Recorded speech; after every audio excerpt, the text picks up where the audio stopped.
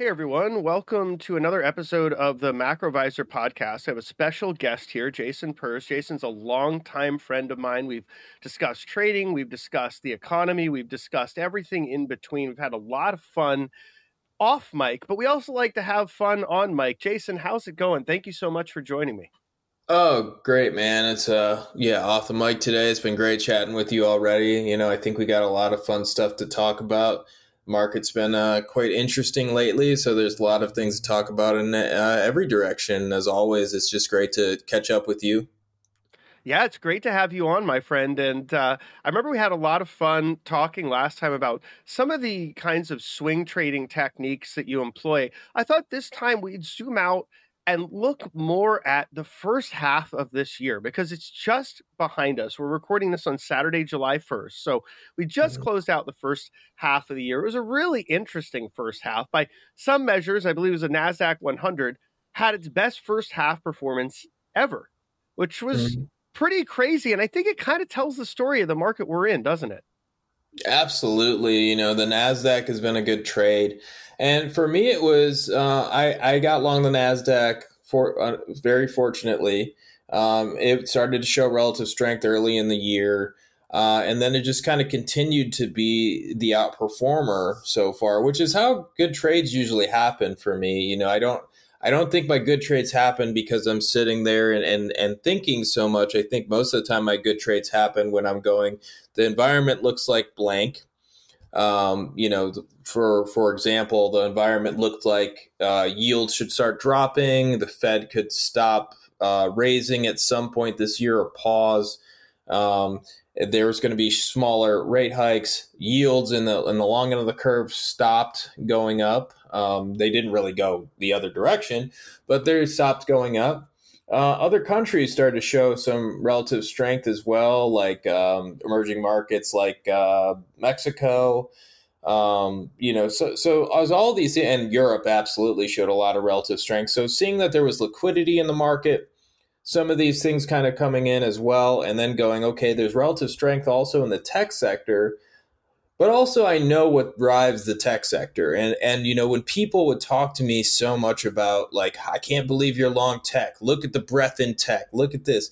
I also got my ass kicked in 2017 thinking like that because the market gets so thin as the years go on that that breadth doesn't work exactly the same. Like there you got XLK is really the leading sector, which there's the NASDAQ, it's at 38% for the year, and the XLK is over 40% for the year.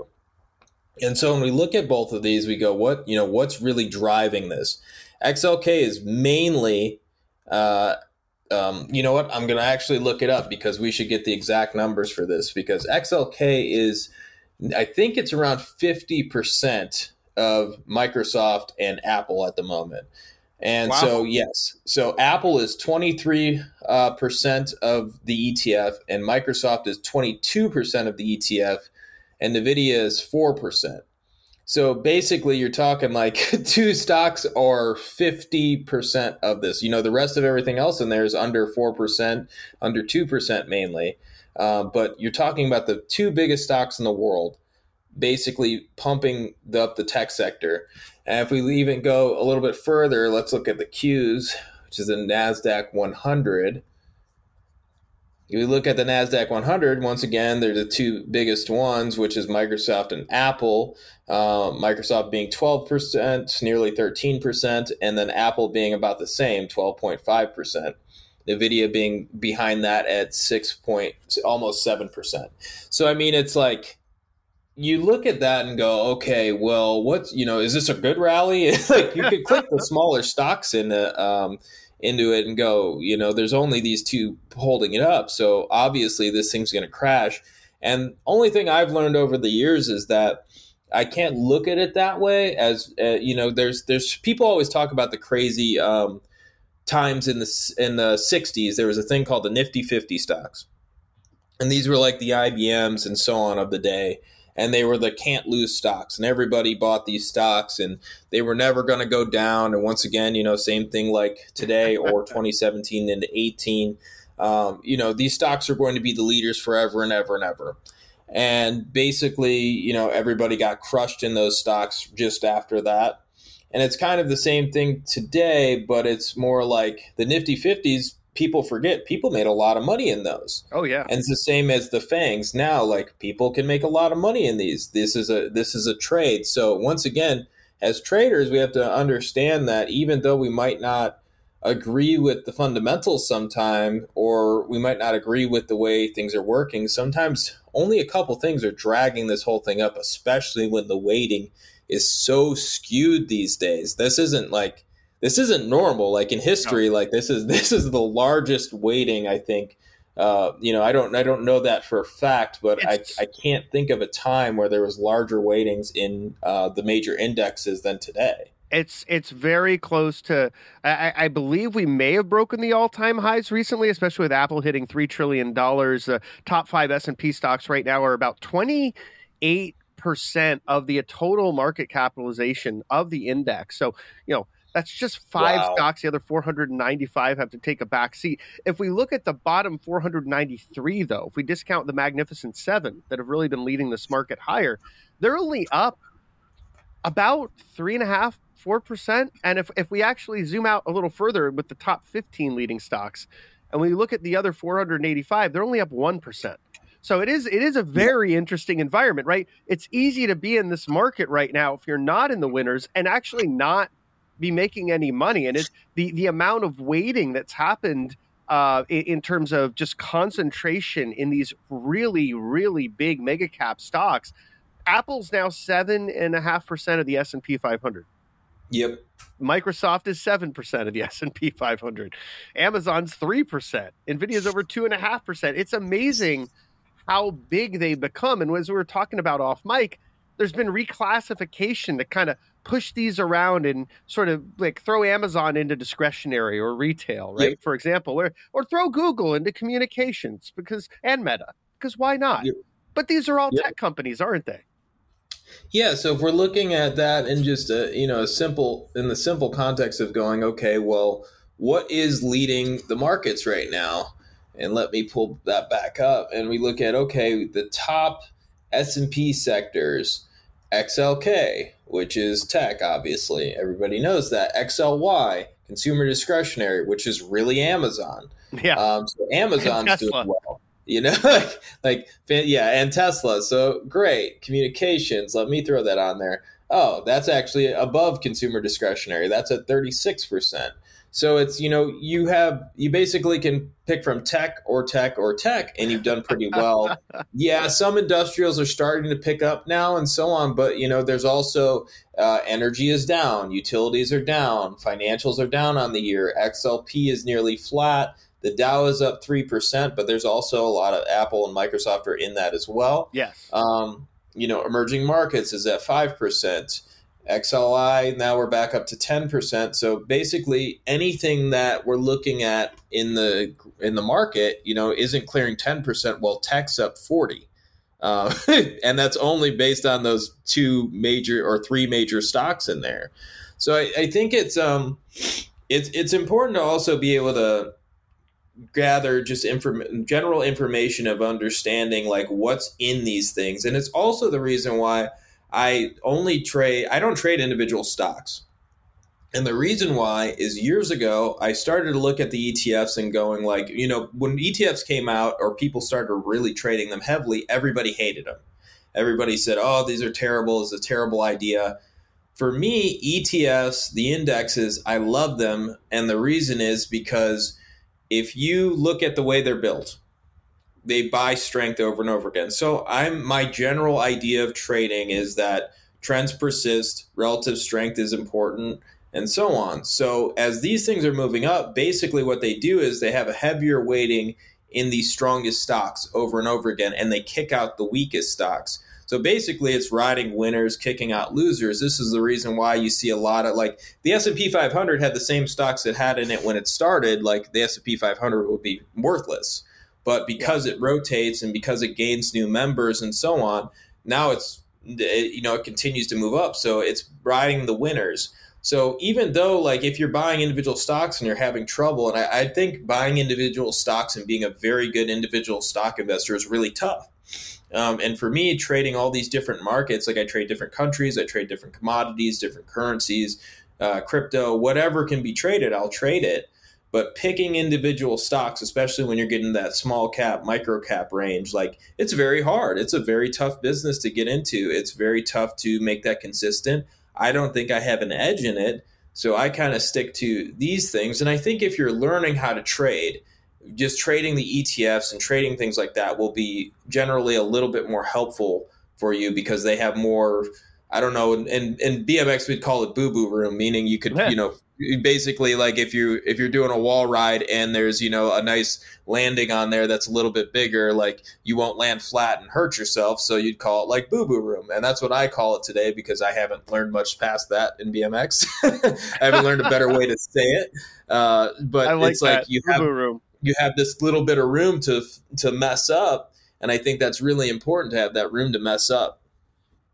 You mentioned that, and I think that's a really good, important point because when people are listening to this, they got to know you are a swing trader, right? You're looking at things over longer time frames. That's really the time frames we're looking at MacroVisor here as well. Longer time frames are really important for the type of trading and investing that we do. And I love that going back to the earlier podcast we had together, you mentioned that relative strength in the NASDAQ months ago, that this was one of the trades that you were putting on, that, you're getting into this because some of the things you were seeing coming together. And it's been an absolutely brilliant trade. And regardless of what's happening in breadth, you were able to see that because of that relative strength and get in quite early and enjoy, really the best first half of the NASDAQ that's ever happened. So kudos on that. But going back to boo-boo room, I think this is really important. I know a lot of people get lured in by the idea of easy money in stocks, and particularly in options. But there's actually much more risk in stocks, isn't there? Because there's so much more that can happen to a single company that can make shares worthless in a matter of minutes. Yes. That risk doesn't exist in commodities. It doesn't exist in the indexes. It doesn't exist in Forex. It really doesn't exist in bonds the same way, unless you're in really bad parts of the bond market you should avoid. So it's like one of these risks that I would also say, a lot of stocks go to zero. There's just a lot that just don't make it. And I don't think that's something that people necessarily appreciate as much as perhaps they should. But you should speak to that a little bit more, because I think the idea of boo-boo room and this idea of like a cushion, making sure that you understand the relative risk, because one of the things that I've always felt was really important about your approach was position sizing based on volatility. And this is getting to the point of that too, right? You're kind of like, well, some of these things are so volatile, I can't quantify the risk. I'm not going to put it on at all. Yes, exactly. I mean, trust me, I'm just like everybody else. I, see financial news, I see Twitter, I see all types of stuff, and individual stocks sometimes. I look at a screen and I go, oh my God, this is amazing. And, there are certain things I'll put on trades, but they're mainly like only if there is no such thing as an ETF in that sector or the ETFs are terrible. The oil tankers trade I had a few years ago, I basically sized it so it was kind of like an ETF.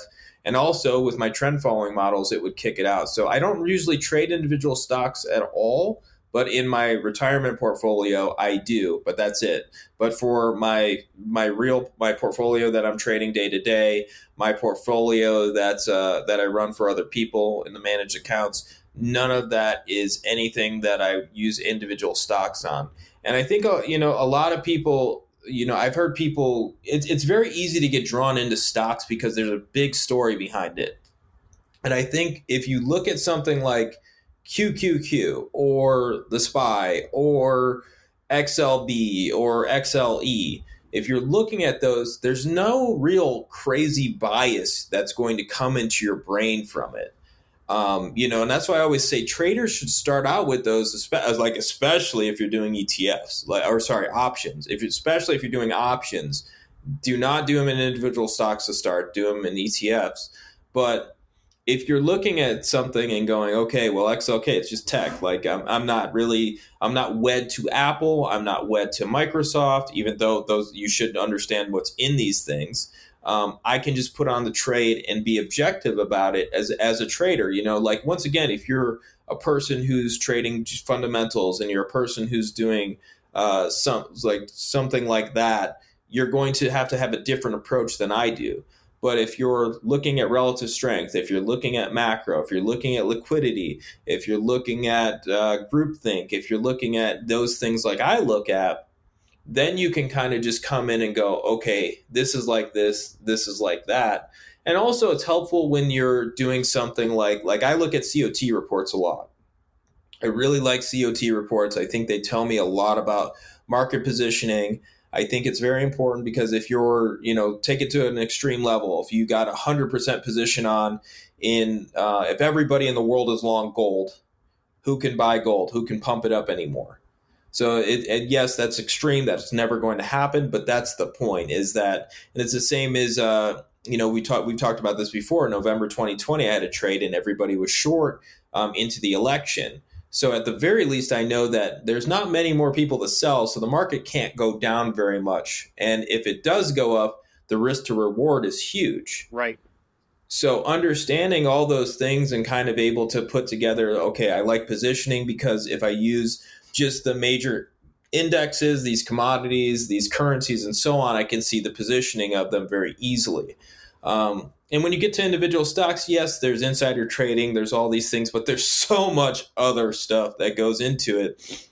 And I've watched people really struggle, like, over the years of being like, okay, like, for example, I worked with a gold mining fund years ago, and they would go and find these new companies, and I can't tell you how many companies just disappeared. Yeah. And that doesn't mean that they they were bad people or bad investors or anything, but it's like, why put on that much risk? Like, why have the risk if you don't have to? Yeah. I would rather be betting on a 1% move in the S&P 500 up or down even than betting on like a possible 100% zero move in something else. You can lose 20% in the S&P 500 on a trade would be like your big drawdown, like if you didn't have stops or something. But if you have something on and like some new gold miner or a new energy company or a new tech company or so on, your risk is just too large. I think it's important to just always understand your risk being the ultimate thing in your trading has to be, I know this can go to zero. I know I could lose more than that. And when you're in something like futures, I'm never going to deal with a gap overnight. My overnight risk is, I can get stopped out overnight. It doesn't even matter. But if I'm in an individual stock that has earnings and that earnings, are terrible and it wipes 50% out in the stock and overnight, like, I can't do anything about that. My stops aren't going to matter. Nothing's going to matter. So then it destroys the volatility of my portfolio. My position sizing changes, like all these things can't change for me to be a good trader. So I have to do it that way. And I think that makes a lot of sense for people that are out there, especially that are trying to figure out, how do I swing trade, or how do I do kind of longer term trading? The idea of individual stocks, like I said, it's attractive, but there's a lot of risk. And if you don't have a very strong bearing on the fundamentals going into it, and you're not buying more mature, stable companies, you mentioned new companies. I think that's a very important risk to identify as well, because a lot of new companies have a very high failure rate post IPO. And so, I think it's important to look at this from the idea of, one of the keys to trading and investing isn't just making money, it's surviving, right? So that you can tell the tale and you can come back and go again. And obviously, we all want to have our capital appreciate. That's why we get into the game in the first place for the most part, right? But we also need to make sure we have capital left that can appreciate. And I think it's very interesting the way that you look at this, because it is something for people to really consider. If you're looking at how you're going to manage the distribution of your risk in your portfolio over time, price is one of the variables, time is another variable. And of course, with money, if we do take a loss, it sucks, but we might be able to work and make that money back if we have to, through trading or otherwise, but we can't get the time back. So the other thing that's really important to managing risk that I think a lot of people lose sight about is how long they let something just slide. Maybe it's not going against them, but maybe it's not working for them either. Mm-hmm. And that's one of the things that I see people get in trouble with is they'll just get stuck in a trade. So as a trend trader looking at this, I know you have systems in place that would probably tell you this isn't going anywhere anymore. The momentum is gone. How do you manage time as a risk? This is a great question. I don't think I've ever had it asked to me, but I have thought about it and I have worked on it. So for me in trading, it's a great question. For me in trading, when I'm looking at something and going, okay, this isn't working, I don't think anything of it at all. Now, I'll tell you why. In futures, I have too much leverage. I never go to I'm never fully leveraged, so I don't get a margin call or anything, but I have so much leverage that I could put on, every position I've ever wanted to, or probably just 30, 40 positions in whatever market I want to and call it a day. So when something is chopping around, and let's say, because I'm as a long-term trader, there's tons of positions I've been in that have gone nowhere for 2-3 months and then have gone everywhere after that. Like it's natural gas being a good example of that. It sat and went nowhere. I have very wide stops on natural gas because the volatility is so high. So I'm sitting there with this very wide stop on natural gas. It's absolutely not going anywhere. It's, just watching this thing chop around for 2-3 months and then it explodes, and I always say like that you never know where your biggest winners will come from. And it's because sometimes that's going to be your biggest winner is that you put on a position, you're going, why isn't this going anywhere? Now, this is also a thing of once you grow your account. So if you're a new trader and you're going, I put on this position, it's sitting here for a little bit, I have to do something different. I have nothing wrong with that. But if you have a larger account where you can put on, or especially if you're in futures and you're using leverage and you put on a lot more positions, that changes the game a bit. That means that you're not really there's not an opportunity cost there. I'm not sitting there and going like, oh, I wish this was in something else. I'm going, well, I have the time. For me, I have the time, like, because I have the capital. But that took a long time to get to the point where I had the capital to do that. And that's okay. That's how, most traders, I hope nobody trades with all their money. Trade small, trade with the least bit of money that you can at first. But as time moves on, if you gather more money, it's easier to sit in things like that. But I'd also say, if you have a signal and you're following a system and you're following your plan, and it's a trade that's sitting there for 2-3 months, that's also something that if you're a position trader like me, like I'm swing to position. So sometimes I have trades that are on for years, just really when I get stopped out of it. So if I'm going to put on those positions, I'm always going to follow my system and my plan. And I think one thing that's the most important thing that isn't really in this conversation, which is just having the discipline, learning the discipline to just put on your position, walk away, whether it's chopping around, going up or anything. If it's not stopping you out, and honestly, like there's very few times where I have positions that are just sitting there and not stopping me out. Most of the time, if it's a bad trade, I will get stopped out of it. But if you have that discipline to just put on the trade and be like, well, I'm not stopped out, it's cool. It gave me the right signal. I waited for relative. Let's say you're like me, you use relative strength, you use positioning. You have all of these signals kind of going your way, and then you get a price action signal and it breaks out the right direction, and then it just sits there. I would sit in the trade just because the discipline to follow your plan is worth way more than getting out of a position and back into another one.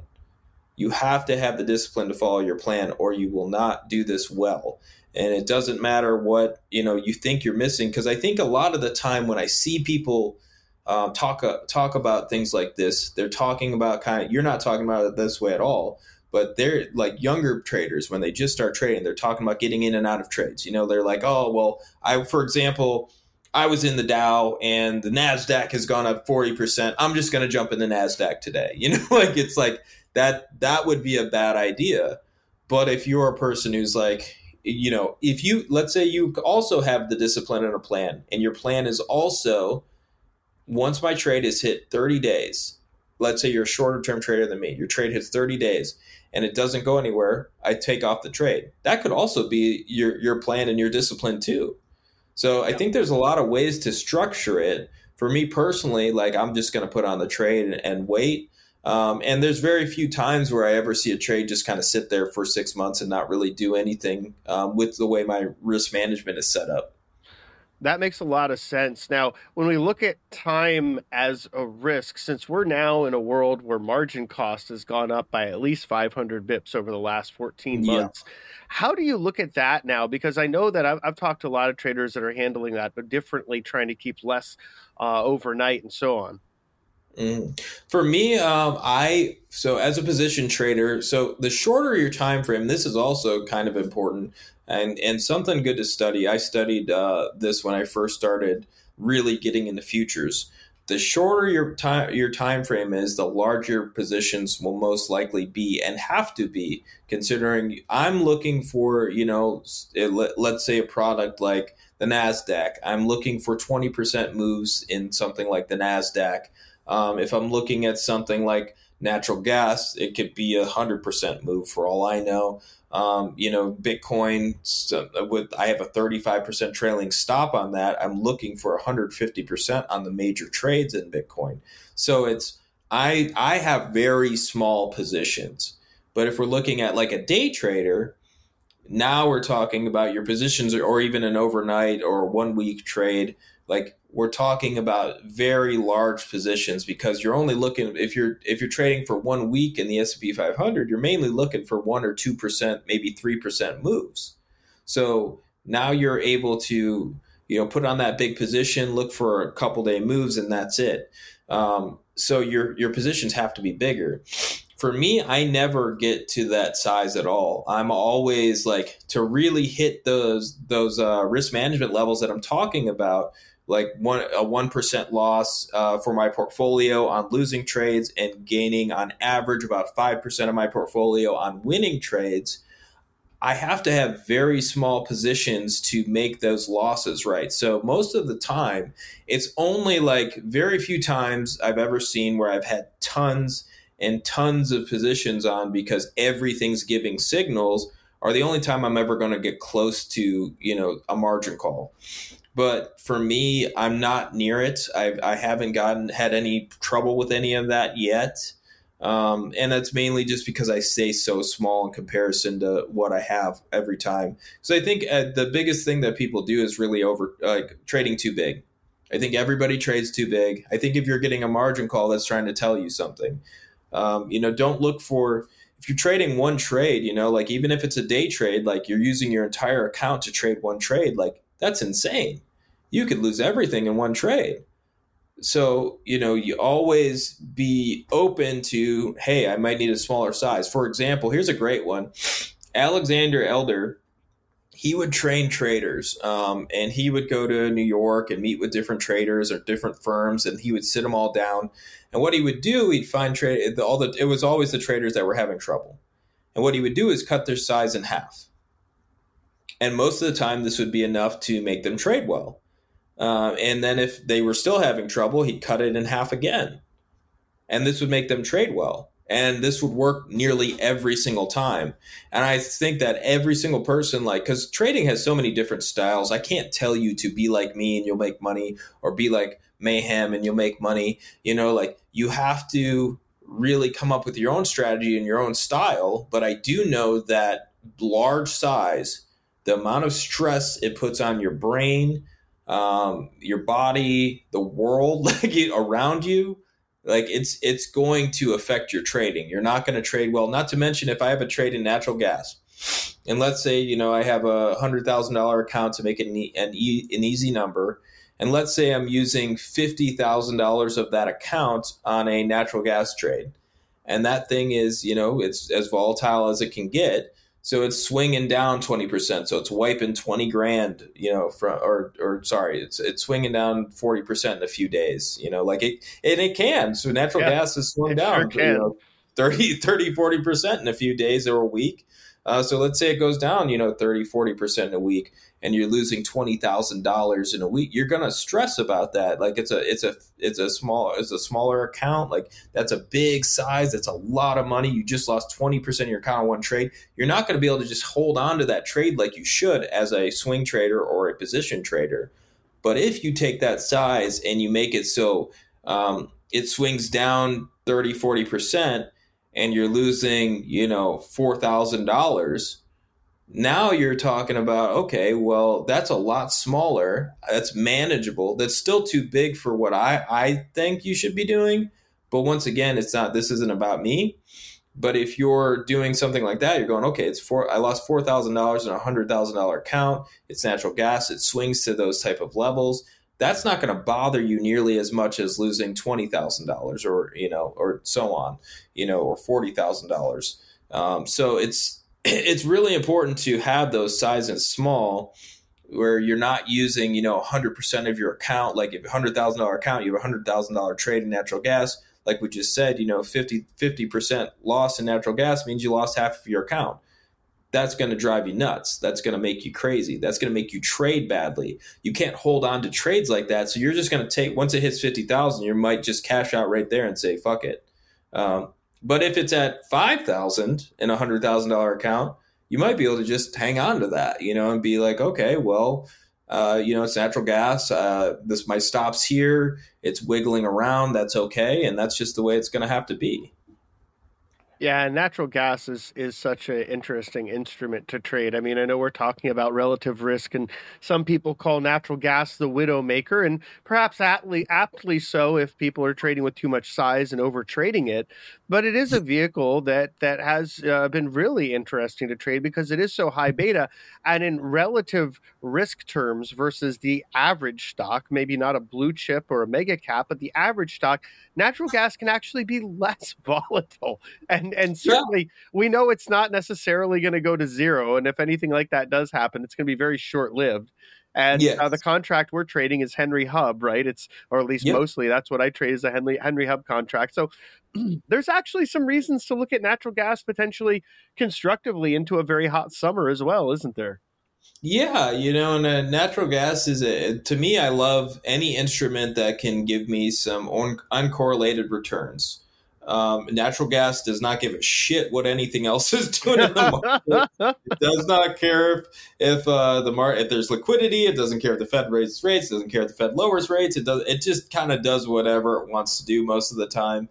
And I think that's important to have in a portfolio, just something that can diversify you to a point where you're like, okay, well, this is just kind of doing what it's going to do. Bitcoin, I like Bitcoin because it diversifies my portfolio. Gold, same thing. Bonds, same thing. Like all of these things will diversify your portfolio.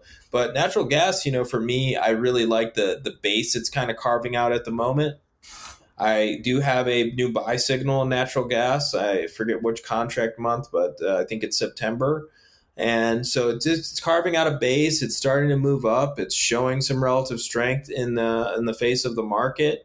I think it could be a very interesting time. It's just like you said. But for me, it's natural gas. I think just trading it in general is you need a class on it basically because it's so volatile. It's so hard to trade. It's so frustrating at times. But once again, it's another trading vehicle. If something move, like I'm looking at the commodities right now, natural gas moved 3.2% yesterday. Oil moved 1%. Gold moved 0.6%. Most of the time, the natural gas is going to have a much bigger move than everything else. So if I put on positions in natural gas, I want to make sure, there's smaller positions. For example, if I need to have a 20% stop on natural gas, then I'm going to have in a $100,000 account, I'm going to have a $5,000 position, and that is it. $5,000, 20% trailing stop, that gets me to $1,000. fantastic. That's a good trade. Now, once again, 20% in natural gas, that can happen any minute. So you might even need to have a smaller position to that, might even need $3,000 position, to get to that smaller size, because natural gas can make such large moves against you. But really, like, it's a very volatile product. Another volatile product is Bitcoin. If you are a trader, like, you have to understand the volatility over everything. Like me and Mayhem have talked about a million times. It's if you're trading Bitcoin at $10,000 and you're trading bonds at $10,000, there's a huge difference in those two positions. Like bonds, a 1% move in a day in bonds in the 30-year, like that's one of the most volatile bonds. That's very rare. Like 1% days happen, but it's kind of rare. If we're looking at currencies, same thing. 1% days are kind of rare. In Bitcoin, 10% days aren't really rare. They happen. So it's like, so if a $10,000 position in Bitcoin, your 10% stop is being $1,000, like that's it, you're done. Like party's over. And that could happen in one day in Bitcoin. However, if you're in bonds, that 10% stop is perfect. You have tons of room in bonds to have a $10,000 position with that 10% stop. So Bitcoin, you need a 30% stop, and bonds, you have a 10% stop. So understanding the differences in those two, if you didn't understand what I said there, you feel free to reach out to me or do something, but understand what I'm saying right there. That will save your trading and make you a good trader more than anything else, because we're always going to be wrong. And if you can make the math so you're able to be wrong and continue to make money, you're going to be a good trader. If you set it up, and I don't care if you're George Soros or Stanley Druckenmiller, like, you can't set up your risk in a different way than that. People always talk about those stories, right? Here's something that we hear all the time, and you've heard this too, which is the stories of Soros, and they're shorting the pound, and they all jump in and they go as big as possible and they short the pound. These are 1 in a million trades. They're talking about the trades, like, these dudes have had great returns for many, many years. Not to mention, like, Soros had that crazy, 10,000% return in that fund he had with Rogers all those years ago. He never even talked about what trades were actually in there. But he talks about the one trade in the pound, because it's that's what the things people want to hear about. When I talk about trades, everybody likes to talk about when I shorted oil to zero. Like, everybody loves that story. It's a good story. But once again, it's not how I made most of my money that year. Like, it's not how I am consistent. It's not how I do it year after year or quarter after quarter or anything. That's a whole different thing. So understanding that those are most likely you may never see a trade like that in your lifetime where you're like, I know this 100%. And if you do see it and you feel like you know something 100%, you probably don't, and you're probably going to blow up. Yeah, that's actually that's a really important point right there, right? This idea of self-certainty is usually what's going to get someone into the biggest trouble, no matter what their time frame is. You could be a day trader, a swing trader, an investor. When you're 100% certain about anything and you go max into it and then add to the danger zone leverage, I mean, it can be a really bad time. And I've seen people do that. They get married to a story, or they get, very, very high levels of conviction about something that they feel is in their analysis that may not reconcile with how things play out. And you've always got to ask yourself, too, like, with so many incredibly smart people participating in the market, some of whom command an enormous amount of size, why would we assume that we're the smartest person out there and we've figured this out, no one else gets it, right? As Steve Cohen, he's pretty well-known hedge fund manager from Point72, and before that SAC, which had some issues, but still, got to respect the guy and his legacy. He says his best traders have about a 60% win rate. And so you got to look at that, right? Because at the end of the day, that's a really important thing to think about, is if you're getting upset with yourself as a trader or an investor for being wrong, there's nothing wrong with being wrong. It's about whether you're letting it lose money for you, particularly more than you should. And if you're employing what Jason's talking about, which is the crux of how I manage my trades too, I mean, every trader has to do this. Every investor has to do this. Yes. Everyone who participates in markets in any capacity has to be able to employ some kind of risk management that measures your sizing based on volatility. And there's a bunch of different ways to do that. You might use average true range. You might use implied vol, historic vol. You might use, a number of different measures, beta, et cetera, to figure out what that sizing is and what works best for you. You may back test different drawdowns over time, which is something Jason and I have done to try to figure out where stops should be. But at least do your homework to figure out your risk management and be okay with being wrong. The biggest thing that I've seen for traders that I think have a lot of potential getting in their way is their ego. And it's like, oh, I can't be wrong. I'm right. The market's wrong. And it's like, it doesn't matter whether the market's right or wrong. What matters is what it's telling you with price. So if you're in a trade and it's going against you, you've got to be able to say, you know what, maybe this isn't the time. Maybe I need to look at other things. And if you start getting emotional about it, it means you have too much size on. So that's your internal radar telling you, this trade is if you're keeping yourself up at night, if the trade is giving you thoughts when you're not even by the computer, if you feel the need to check every tick on the chart and it's not even a short-term trade, you've got too much size on. And you can't, and the other side of it, the other extreme is if you don't give a crap about how your trade does, if you're not even looking at it, if you don't even check on it at all, that's okay if you know what you're doing and that's how you roll and you've got automated systems to contain your risk. But for most people, that means you don't have enough size on to care, right? And so it all depends on how we approach things. Jason, you wisely said there's no one size fits all approach, right? Everyone's going to be different. So how we invest and how we trade should suit our personality type. We should, absolutely. Go ahead.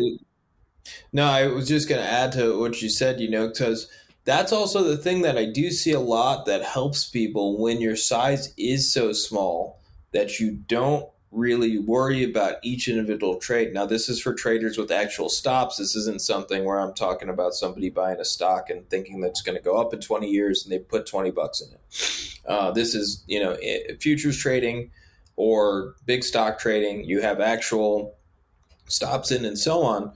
When you are actually able to really walk away and really just trust your systems and trust it to manage the trade, that's going to be a good trade.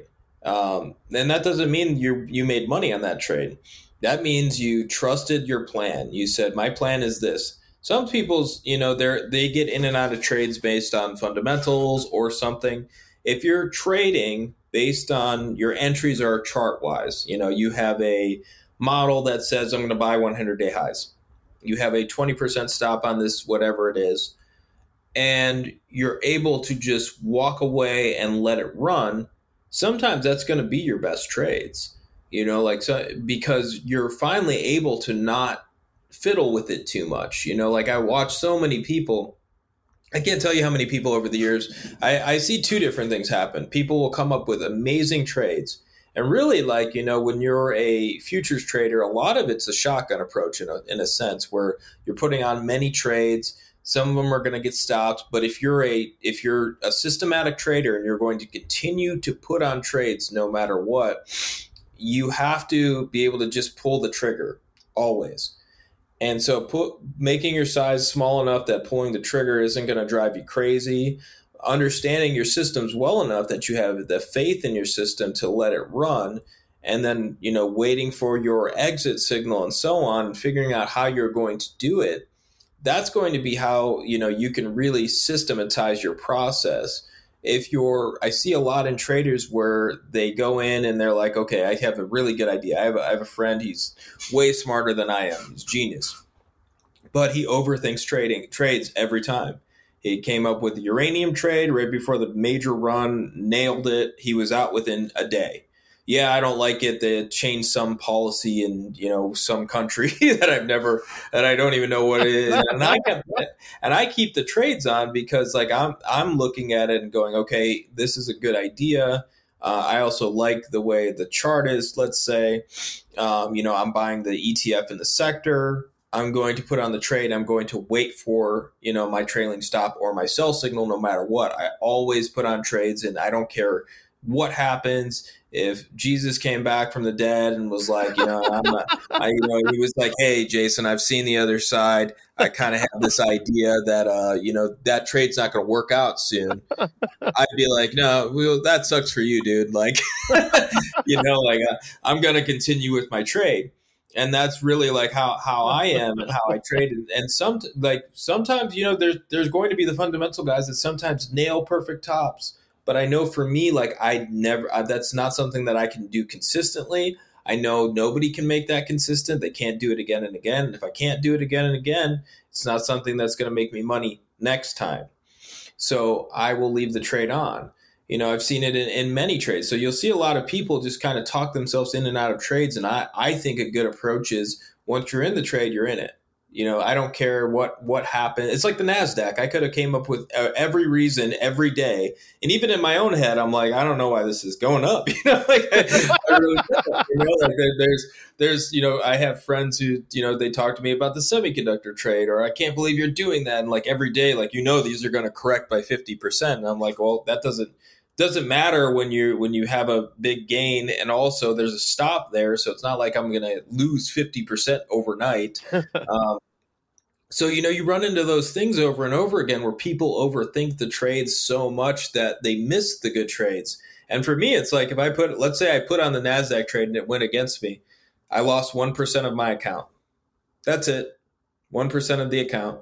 So what does it matter? Like what the opinions and so on and all these things, they don't really matter. So you start to learn, like, you really trust your system. Opinions like that don't matter like they used to. You're going to put on your trades. So as over time, you just refining your own systems, your own strategies, how you're going to do things, what you think you did badly, how you could do that better next time. And really, that's when you start to get to the mastery point of trading, and you're starting to just work on yourself internally. Because internally is really your biggest battle. Like you don't have to. I would always talk about when I rode BMX professionally, I'd always talk about, like, I would look in a mirror and just kind of talk to myself, because like that's who I'm fighting. Like that's what I'm riding against, that person. I'm not sitting there. I'm not looking at the other person that I'm competing against or saying I need to be better than this guy. I'm always trying to be better than myself. And I'm trying to do, like, even if you're the best rider in the world and you watch everybody else ride and you want to do something, you're still thinking about what you can do at your best. No matter whatever sport it is, LeBron James isn't going to turn into Michael Jordan, and Michael Jordan isn't going to turn into LeBron James. They're going to be two different players forever. So just understanding what's my strengths. How do I work on myself? What do I talk myself in and out of a little bit too much? Am I too headstrong on this? Am I not too headstrong on this? Like understanding those things about yourself is going to be how you can really get to that mastery point in trading. Because before that, you're really just kind of refining what's your methodology. And then once you come up with your methodology, then you can kind of get into that point of, now I'm really working on myself and trying to figure out how I can get better as a trader.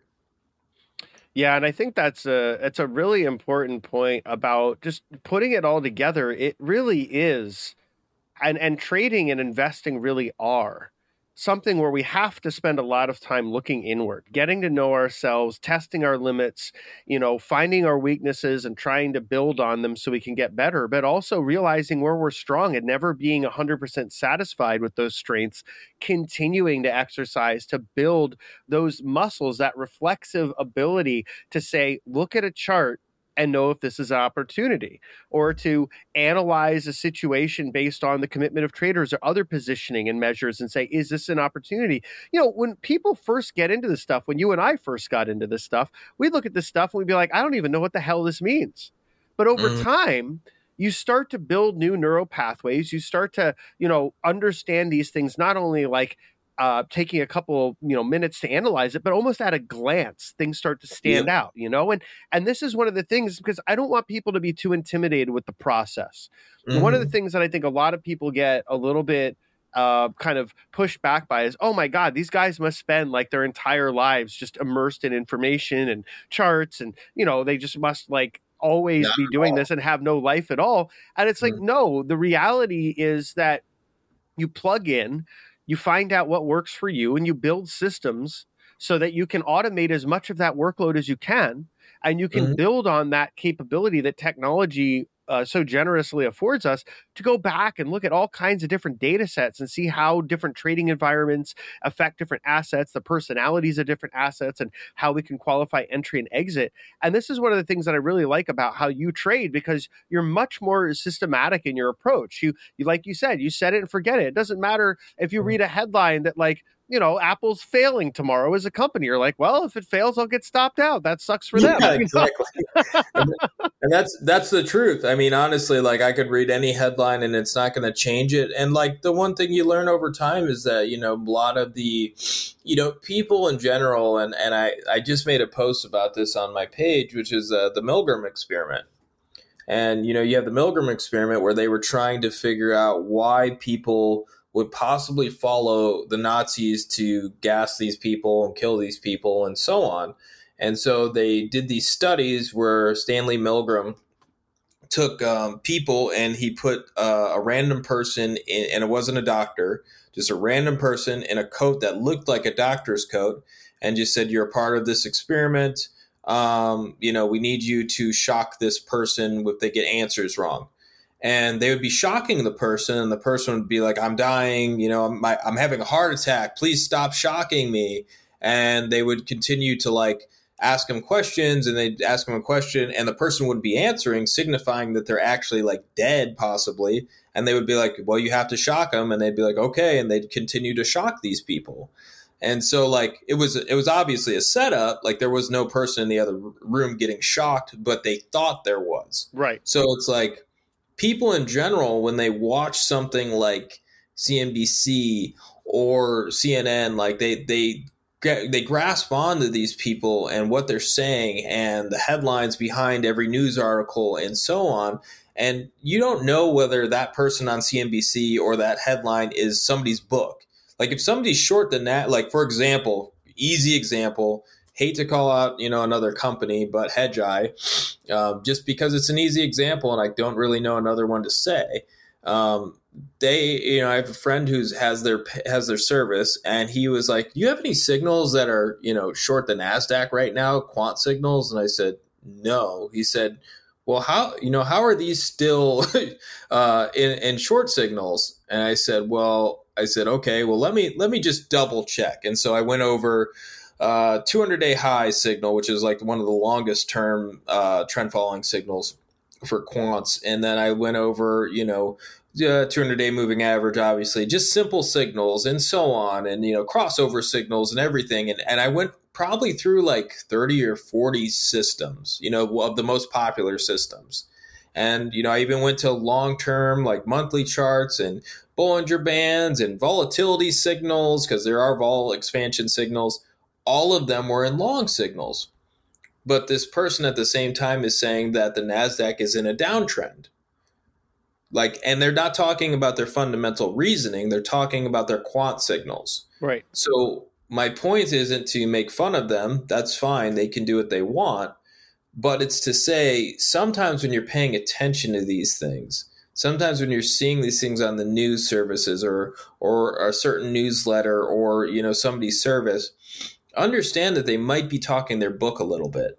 They might be, trying to pump out certain information for their own gain, or they're just talking about certain information because they want to believe it's going to happen. Like if you've been talking about being short the NASDAQ while it's gone up 40%, that's pretty damn damaging to you. So you're going to obviously want to say, well, it's going to happen soon. Like the short, you guys are going to miss it if you get out of it. Like that's fine, but I've been shorting it for, the last 40%, but it's going to crash, another 80% tomorrow, so you're going to continue to build up this echo chamber in your own head. So my point is, just don't get too stuck into things like that. And it's okay to have the idea that you don't like the NASDAQ fundamentally. Like I don't even like the NASDAQ fundamentally. But if you're looking at it and you're trying to say this is a quant system and I'm long this because of the trend, or I'm short this because of the trend, sometimes people will straight up lie to you. Sometimes people don't really care. The only thing you can know for sure as a trader is to find good services, like Mayhem, that really kind of give you the information. and tell you, here's all the information. This is what I'm thinking. And then you can put up your own things with it. And then on top of that, understand, what do I do as a trader? I'm a trend follower. I don't care about the fundamentals. If I see the NASDAQ is in an uptrend, I think it's in an uptrend. That's where I go with. I can be wrong on that, but that doesn't mean I do something differently. Yeah, and I think that's a really good point about, just focusing on the signal, focusing on the system, and making sure it works. If we get distracted, if we find that, we're letting outside influences impact how we're trading, then, or how we're investing, then that can create a lot of problems, and we can become less consistent. We can have interference that means that we're not really understanding if our system is working the way it should, because we're making decisions outside of the context of the system. Like, no system is going to say, yeah, like, go with the trade unless this guy on Twitter says something bad about it, right? There's no stop out because some big account says, well, actually, I hate Microsoft and it's going to zero. Like, the reality is that when we get into one of these things, we do it because we should have a system in place. We should have a way of understanding if that system is working or not, how we're managing our risk, and where we're going to potentially get out. What signals that? Is it a particular price? Is it a change in momentum? Is it something else that's happening in positioning? I mean, everyone has a different approach to the market, but at the end of the day, data is our friend.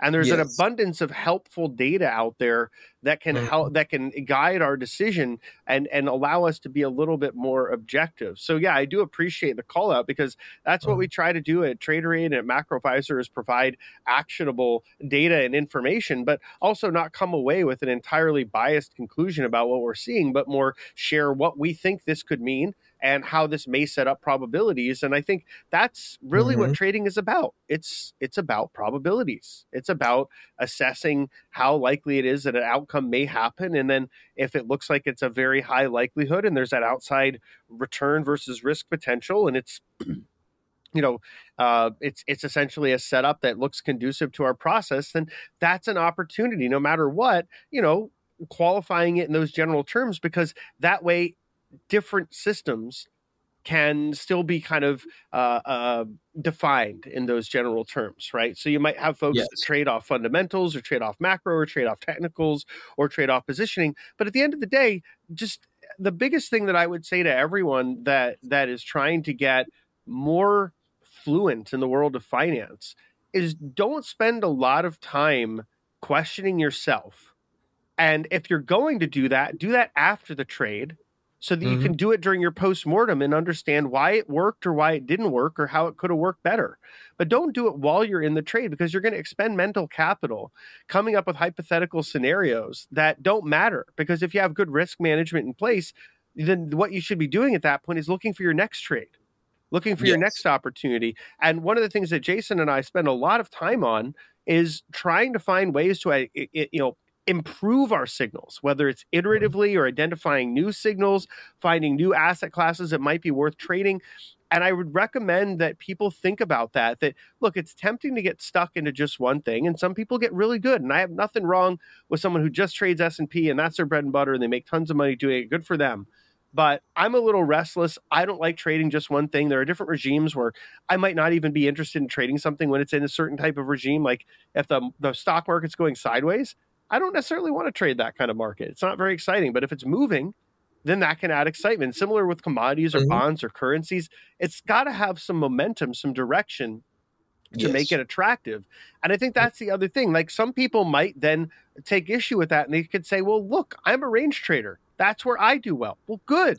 Then know yourself and go kill it. Find lots of ranges to trade, because that's your environment and that's when you excel. But that's the thing. And this is the thing that we can kind of wrap it up here, but this is the thing that we see a lot on social media that I find to be so unfortunate, because everyone thinks that they kind of are reading into someone else's shortcomings or weaknesses, or they create these fallacies like, this person can't be a good trader because they've said this or they've done that. The reality is that everyone's so different, that to look at people in that context, and unless you have very specific, repeatable examples through time that show that they're really just don't know what they're doing, most people are on such different time horizons and Yeah. such different trading styles and approaches that you can't possibly really know, particularly if they're not even announcing it all. Like if people aren't putting everything they're doing in their portfolio on Twitter, you're going to have no idea. So take a step back and realize that social media is actually one of the most amazing places to learn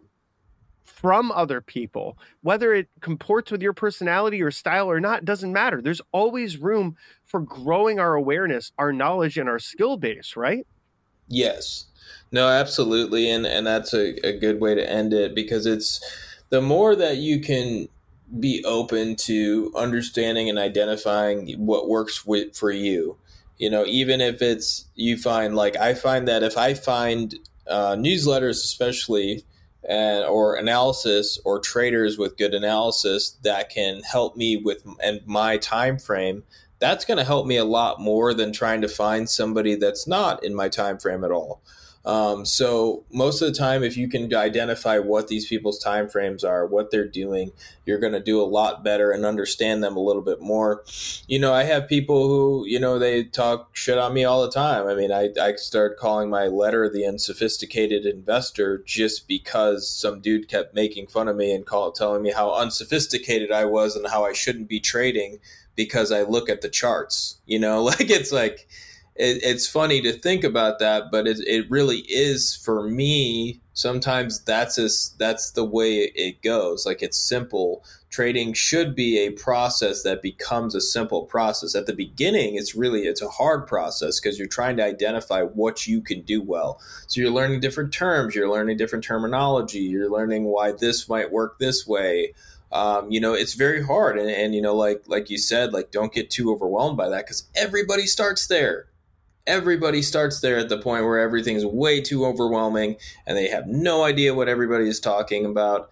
And it's really, really hard to do it at first. Like, trading is, people think about, like, trading like it's this magical money box, and you throw some money into this stock and it goes up forever and you make billions of dollars. Where in reality, like, it's not. It's this thing that, just like anything else, takes a lot of time, a lot of effort. And once you start to learn it and start to understand the risk management part of it, because I remember the best thing that ever happened to me was when I started trading. Every damn trader I would go to and be like, hey, like, can you teach me some things about trading? And they would, like, send me some fucking book on risk management, and I would want to, like, burn it or throw it at a wall or something and be like, tell me the secrets. Tell me the secrets about trading. Tell me, like, you buy this. Tell me what to buy. Tell me what to do, and really, like, they were telling me the secret. The secret is risk management. Because at the end of the day, it's like, even the 60% trader winning 60% of the time in a year, that doesn't mean you even made money. Like, you can also win 60% of the time and lose money. There's traders I know who have a 30% win rate, and I've had years with bad win rates and also have made more money in those years than other years. So I know it's not about, your win rate isn't going to make you a great trader. It's putting on the positions. For example, if I put on, let's say I have 10 1% losses in a row. So I lost 10% on my account. And then I have this trade in something like Bitcoin, which makes 50% of my account. Then I have a great return for the year, because most of the time, 2 or 3 trades are going to make your whole year. Like, it's not the fact that you're going to sit there and put on trade after trade after trade and, make this perfect 5% average and so on. Like, nothing's like that. Some of these trades, and that's really what we do as traders, and that's why I always say it's called hunting for outliers. Like, we hunt for outliers. We are on the hunt with our scopes, looking around, trying to find these outliers. And the only way you're going to find them is by putting on the positions. You're never going to know where they're going to come from. You don't know for a fact that, I think it was 2020 that lumber was going to do so well and Bitcoin was going to do so well and some of the ag commodities and then energy and so on. Like, you didn't know that then. And then 2021, I didn't know that this crazy trade in the commodity space was really going to take over and going to continue to move. All the signals were long, all the positions were on, but I didn't know that could have ended. The Fed could have raised rates then. They started calling inflation transitory, and they didn't do it then. And then you get into 2022, and the world's falling apart. but the commodities still continued to go crazy. The first quarter of that year was crazy for commodities. Now, for me to come here today and say I knew all that was going to happen, that's bullshit. I didn't know any of that was going to happen. I just had the long signals on and was sitting in the long signals because that's what my signals and my system told me to do. And I have the faith in my systems from back testing, trading for so long, and reading so much about trading that I have the faith to hold those positions and do what I do. And not to mention, holding those positions is only one aspect of it, but the trailing stop loss is the biggest part of it. So I know that I always need to stop. I know I'm in futures, so if I have a crazy thing happen overnight in Russia, I'm just going to get stopped out. And so all those things together adds to what I do, my system, my methodology, and the reason why I'm able to hang on to some of those trades. Yeah, and I think that's really important. The idea that, really, if we're not managing risks, there's no survivability. And I see a lot of people getting in trouble just saying, you know what, I'm not even going to put stops in. This is such a good trade. It's just going to work. That's exactly what kills an account. Like there's no, this is such a good trade. It's just going to work. It doesn't work. And if you get, really, like, I got to say this too. If you're one of those outlier people that you've had that happen, and so then your expectations have been conditioned accordingly, that you think you just got the Midas touch, be very careful, because that's the exact environment where people kill themselves. Like, yeah, let's say you just 20x'd your account and you're like, it's an extraordinary achievement for anyone. That's awesome. But that also means you're on such a roll that you're probably not managing risk the way you should be. And you're probably employing too much size. So take a step back and ask, and this is a question we've talked about a lot in the early days of trading. People need to ask themselves, is this repeatable? Do I understand why I'm doing this? Do I understand how to be consistent? And do I know how I'm not going to blow myself up? Because if one's making gains like that, it's probably very concentrated, it's probably very large, and it's probably over trading. And those are three things that, yes, you can make a lot of money, and some people are very good at it, but most people emotionally exhaust themselves and blow up in the process. Yeah, great point. Because I can't tell you how many times I've seen that same scenario where somebody has these really, really insane returns for 6 months. 2020, everybody in the world who bought options could have had insane returns just going long anything about that time, and we saw a lot of that. People who'd never been in the market before start dumping all their money, or the whatever loan they got, or unemployment or something. And people were dumping everything they had into the market at that point, and it was making them more money. So everybody thought they were geniuses. 2021 comes along, the rally ends up getting really thin. It ends up going into financials, energy, industrials, and then it starts to get thinner. And then the only thing that really was going up by 2022 was energy. They lost everything by that point. It was very hard because they were picking random stocks, like we talked about earlier. So picking random stocks is very hard. They're picking random stocks. They're losing all their money. They're way too concentrated. They're over trading. They're trading too big. They think they could just buy every dip and it's going to come right back up. And it doesn't matter what it is. I just talked to my my accountant the other day, and he was telling me about his trading.